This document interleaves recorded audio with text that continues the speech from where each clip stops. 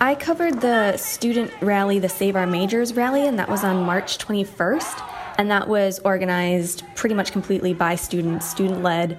It really came out of the students saying, we want a turn to say what we have to say.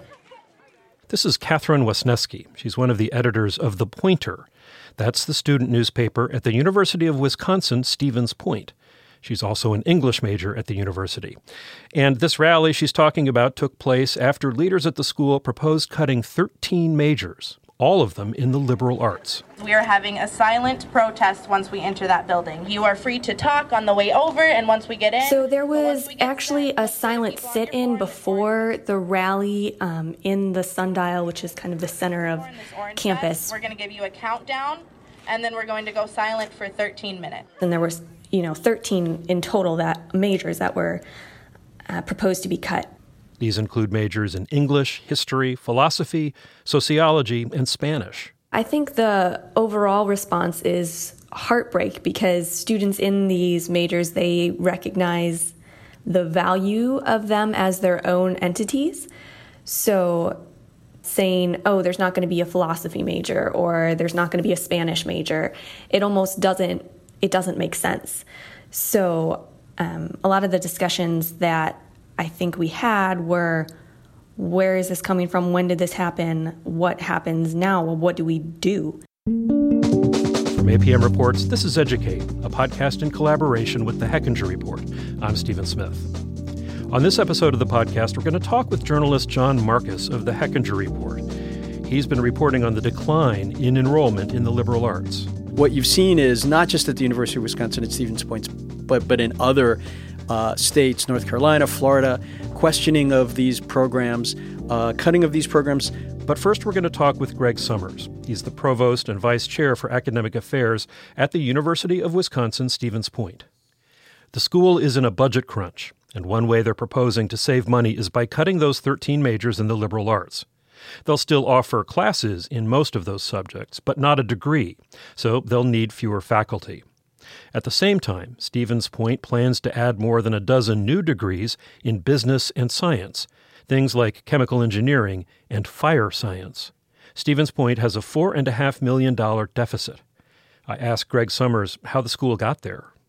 You'd have to start by talking about the long-term decline in state funding for public higher education in Wisconsin. In the 1970s, when the UW system was first formed, our institution got about 50% of its budget from state taxpayers, and right now it's about 15%. That's been a long-term, decades-long decline. It's probably got worse in recent years, but that's certainly one factor. We're also in the midst of a tuition freeze that has been mandated by the legislature and the governor. We're in our fifth year of a 6-year tuition freeze. I'd say a third factor is the demographics that we are facing here in the Midwest and in central Wisconsin in particular. The number of high school graduates that are coming out of our local feeder high schools is declining. The state's population is aging, and I think that's hurt our ability to recruit students. And then maybe a fourth factor that is actually a good thing for students here is that we've really, in recent years, increased our graduation rate. Our graduation rate has gone from our 4-year rate from 22% up to about 34%. And that's kind of emptied out the institution at a time when it's difficult to recruit large numbers of incoming students. This spring, you announced a plan to manage your deficit by cutting 13 majors. What are those majors? Well, it's a lot of the traditional liberal arts programs. We're looking at potentially discontinuing programs like the history major, philosophy, sociology, political science. There's some smaller programs like music, literature, and American studies that don't have a large number of students in it. But it's a lot of traditional subjects that people know as the liberal arts majors at most universities. And why did you decide to make those cuts? It's a variety of reasons. We've certainly seen, as many institutions across the country have seen, a kind of long-term decline in student interest in those majors that's reflected in enrollments.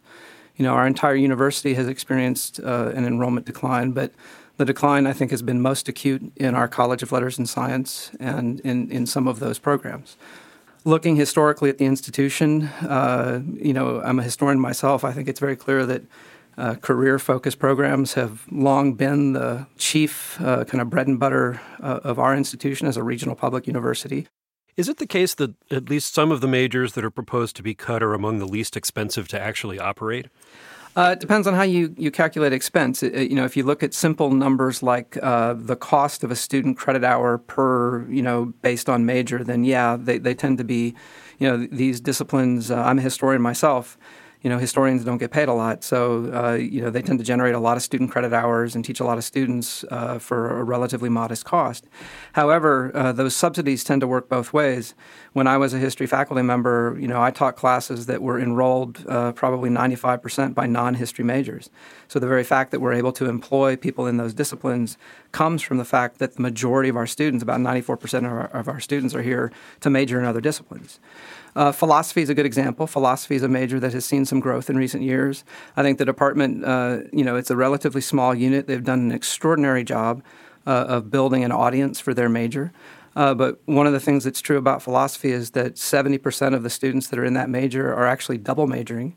Philosophy is their second choice. And it's really serving kind of as a complement, almost like a minor, to students who are majoring in business or natural resources or other programs.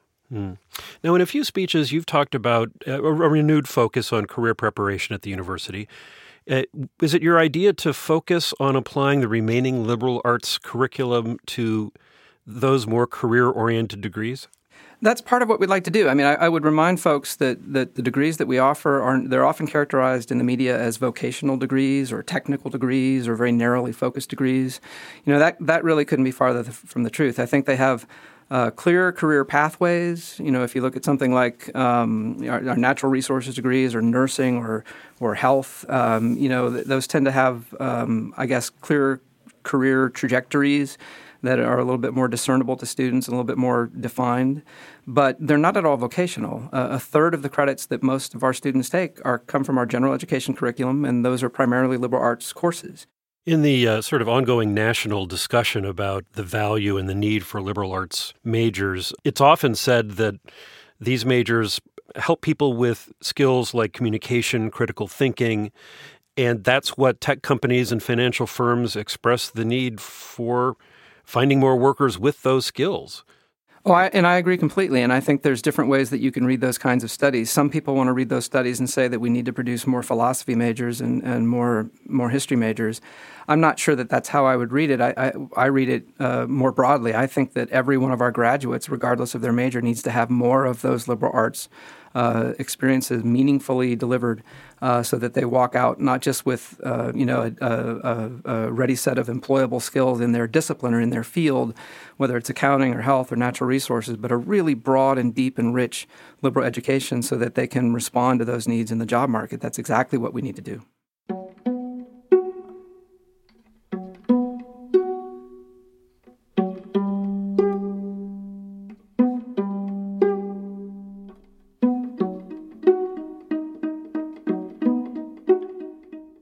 The University of Wisconsin at Stevens Point has become sort of a lightning rod for this issue, but it's not only that university.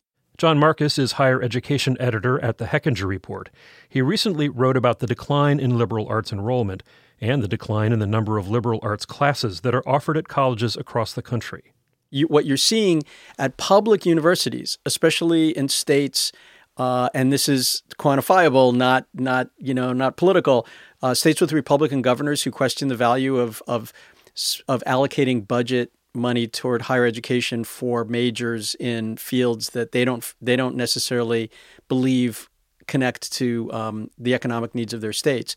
What you've seen is not just at the University of Wisconsin at Stevens Point, but in other states, North Carolina, Florida, questioning of these programs, cutting of these programs. So the University of New Hampshire is cutting 18 lecturers from its College of Liberal Arts because of budget cuts and also a decline in enrollment in language programs. That connects to a decline in international students. The University of Central Missouri, I believe it is also proposing closing down its College of Arts, Humanities, and Social Sciences. So it's not only that one institution. So you're seeing public institutions cutting these programs. You're seeing private liberal arts institutions closing altogether. So the most recent example was Mount Ida College in Massachusetts. Before that, St. Gregory's University in Oklahoma, Atlantic Union College, which was also in Massachusetts, which has a lot of universities, as you know, Trinity Lutheran in Washington, Marygrove College in Michigan is closing its undergraduate programs. And two of the most famous examples are Sweetbriar and Antioch, which you and I have discussed before, both liberal arts colleges that survived, but largely because their alumni have continued to support them. All of those are liberal arts colleges, and the pace is picking up. They're closing. Why is enrollment in liberal arts programs declining? Is it, because people think they can't get a job with a liberal arts degree? Yes. It's because people don't understand the connection between the values you get from a liberal arts education and what employers want. And for years, people who work in the liberal arts, they have a really good case to make, but they've been terrible at making it. So I was at a conference of people who advocate for the liberal arts and who represent liberal arts colleges and universities to discuss how do we restore interest in the liberal arts? How do we reverse these precipitous enrollment declines? And task one, and these disciplines have been declining in enrollment for 40 years, and task one was still define the liberal arts. These are people who provide the liberal arts, trying to define what it means. And if they still can't understand it, it's very hard for them to explain. And that problem is exacerbated by the fact, as someone put it in this seminar, that two of the most, the third rail words in America right now are liberal and arts. And you have two of those together, and not only do people not know what they are, but they assume the worst. They assume that it has to do with what people perceive to be liberal, politically liberal college campuses. That's not what liberal arts means, but they have had trouble determining exactly what it is it does mean. How precipitous is the decline in the liberal arts major in the United States? In 1967, 1 in 5 students majored in the liberal arts. Now 1 in 20 students major in the liberal arts. In particular, and just recently, since 2007, the number of bachelor's degrees in history is down 25% in the last 10 years. English language, literature, and composition is down 22%. Philosophy and religious studies is down 15% just in the last 10 years. The University of Wisconsin-Stevens Point attracts a lot of first-generation students who come from rural parts of the state. And these are students who are less likely to enroll, in a private liberal arts college or even consider a major like philosophy or art history. What happens to that cohort of people if none of them are ever exposed to the liberal arts? Does it matter? The liberal arts and whatever skills employers believe that they impart are being offered to largely upper income, suburban white kids. And lower income, first generation and racial and ethnic minorities who go to these regional public universities like Stevens Point, like the University of Central Missouri, they no longer have access. They're given strictly vocational majors. And so you're seeing sort of a socioeconomic divide in who gets what kind of a higher education. One of the arguments that liberal arts departments often fall back on, and you've heard it a million times, is that college is not just about a job. Is that persuasive? Is that an effective response to a question about the value of the liberal arts? Not anymore. Yes, you're right. That has been their answer in many cases. But the reality is you cannot charge people the amount of money that colleges and universities charge people now and expect them to walk away accepting that answer. Just trust us. You have to show them what they're getting for their money. I know you love to report on the future. What do you think is going to happen with this issue? I think we're going to see a lot of liberal arts colleges close. There are 2.6 million fewer college students in America than there were in 2011, which was the last peak. That's a massive decline. Someone who does enrollment management consulting told me that was the biggest decline in history. And universities and colleges don't want you to know that. We've just come through that period when all the universities tell us about the record number of applications they received.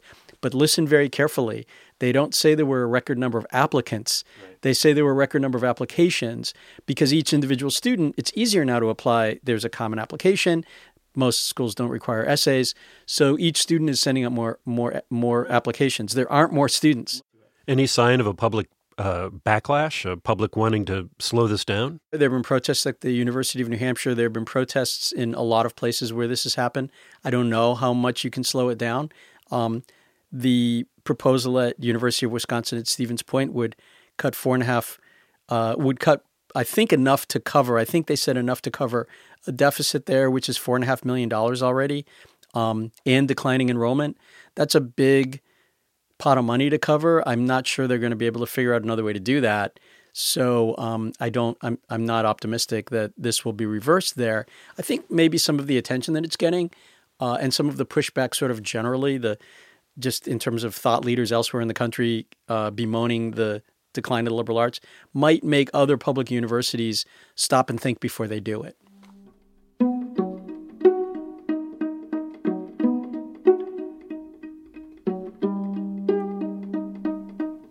Since there aren't as many college students as there were a few years ago, I wanted to know if the cuts at Stevens Point were inevitable. I asked Provost Greg Summers if anything could have been done earlier to prevent these cuts from happening. I don't know that it's an inevitable trend based on demographics. I think the system certainly needs to respond to the demographic issues. And, there's a couple of ways that we can do that. We can pare down our spending as we are being forced, I think, to do here.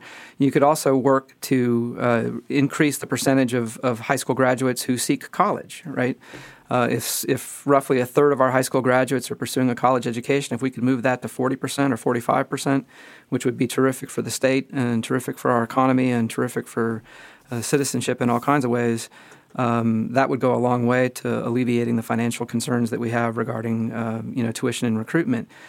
So that's, I think, a challenge. But recruiting those students and supporting them in institutions of higher education takes a lot of public investment, and I guess that's the other issue I would point to. This long-term shift in costs of a college education from state taxpayers to the individual students, I think is concerning. And it's happened very quietly in a bipartisan way over decades without a lot of public discussion. And I think that public discussion is long overdue. We really need to talk about what level of public investment is needed. In my opinion, a college degree is a public good as much as it is a private good. The benefit accrues to society anytime somebody gets a college education. We need, doctors and nurses and lawyers and engineers and sociologists and, we need all kinds of people out there working on behalf of our communities and making the communities we live in a better place. If we treat education as a private good, where that good comes only to the individual who's getting the degree and going out and earning a higher income, I think we really miss a lot of the value that comes. But that public good requires investment. In just the same way that roads and bridges and power grids and healthcare systems need public investment, higher education needs public investment as well. Well, good luck with the difficult process. I'm sure it's not fun. It is not fun. It is the least fun I've ever had.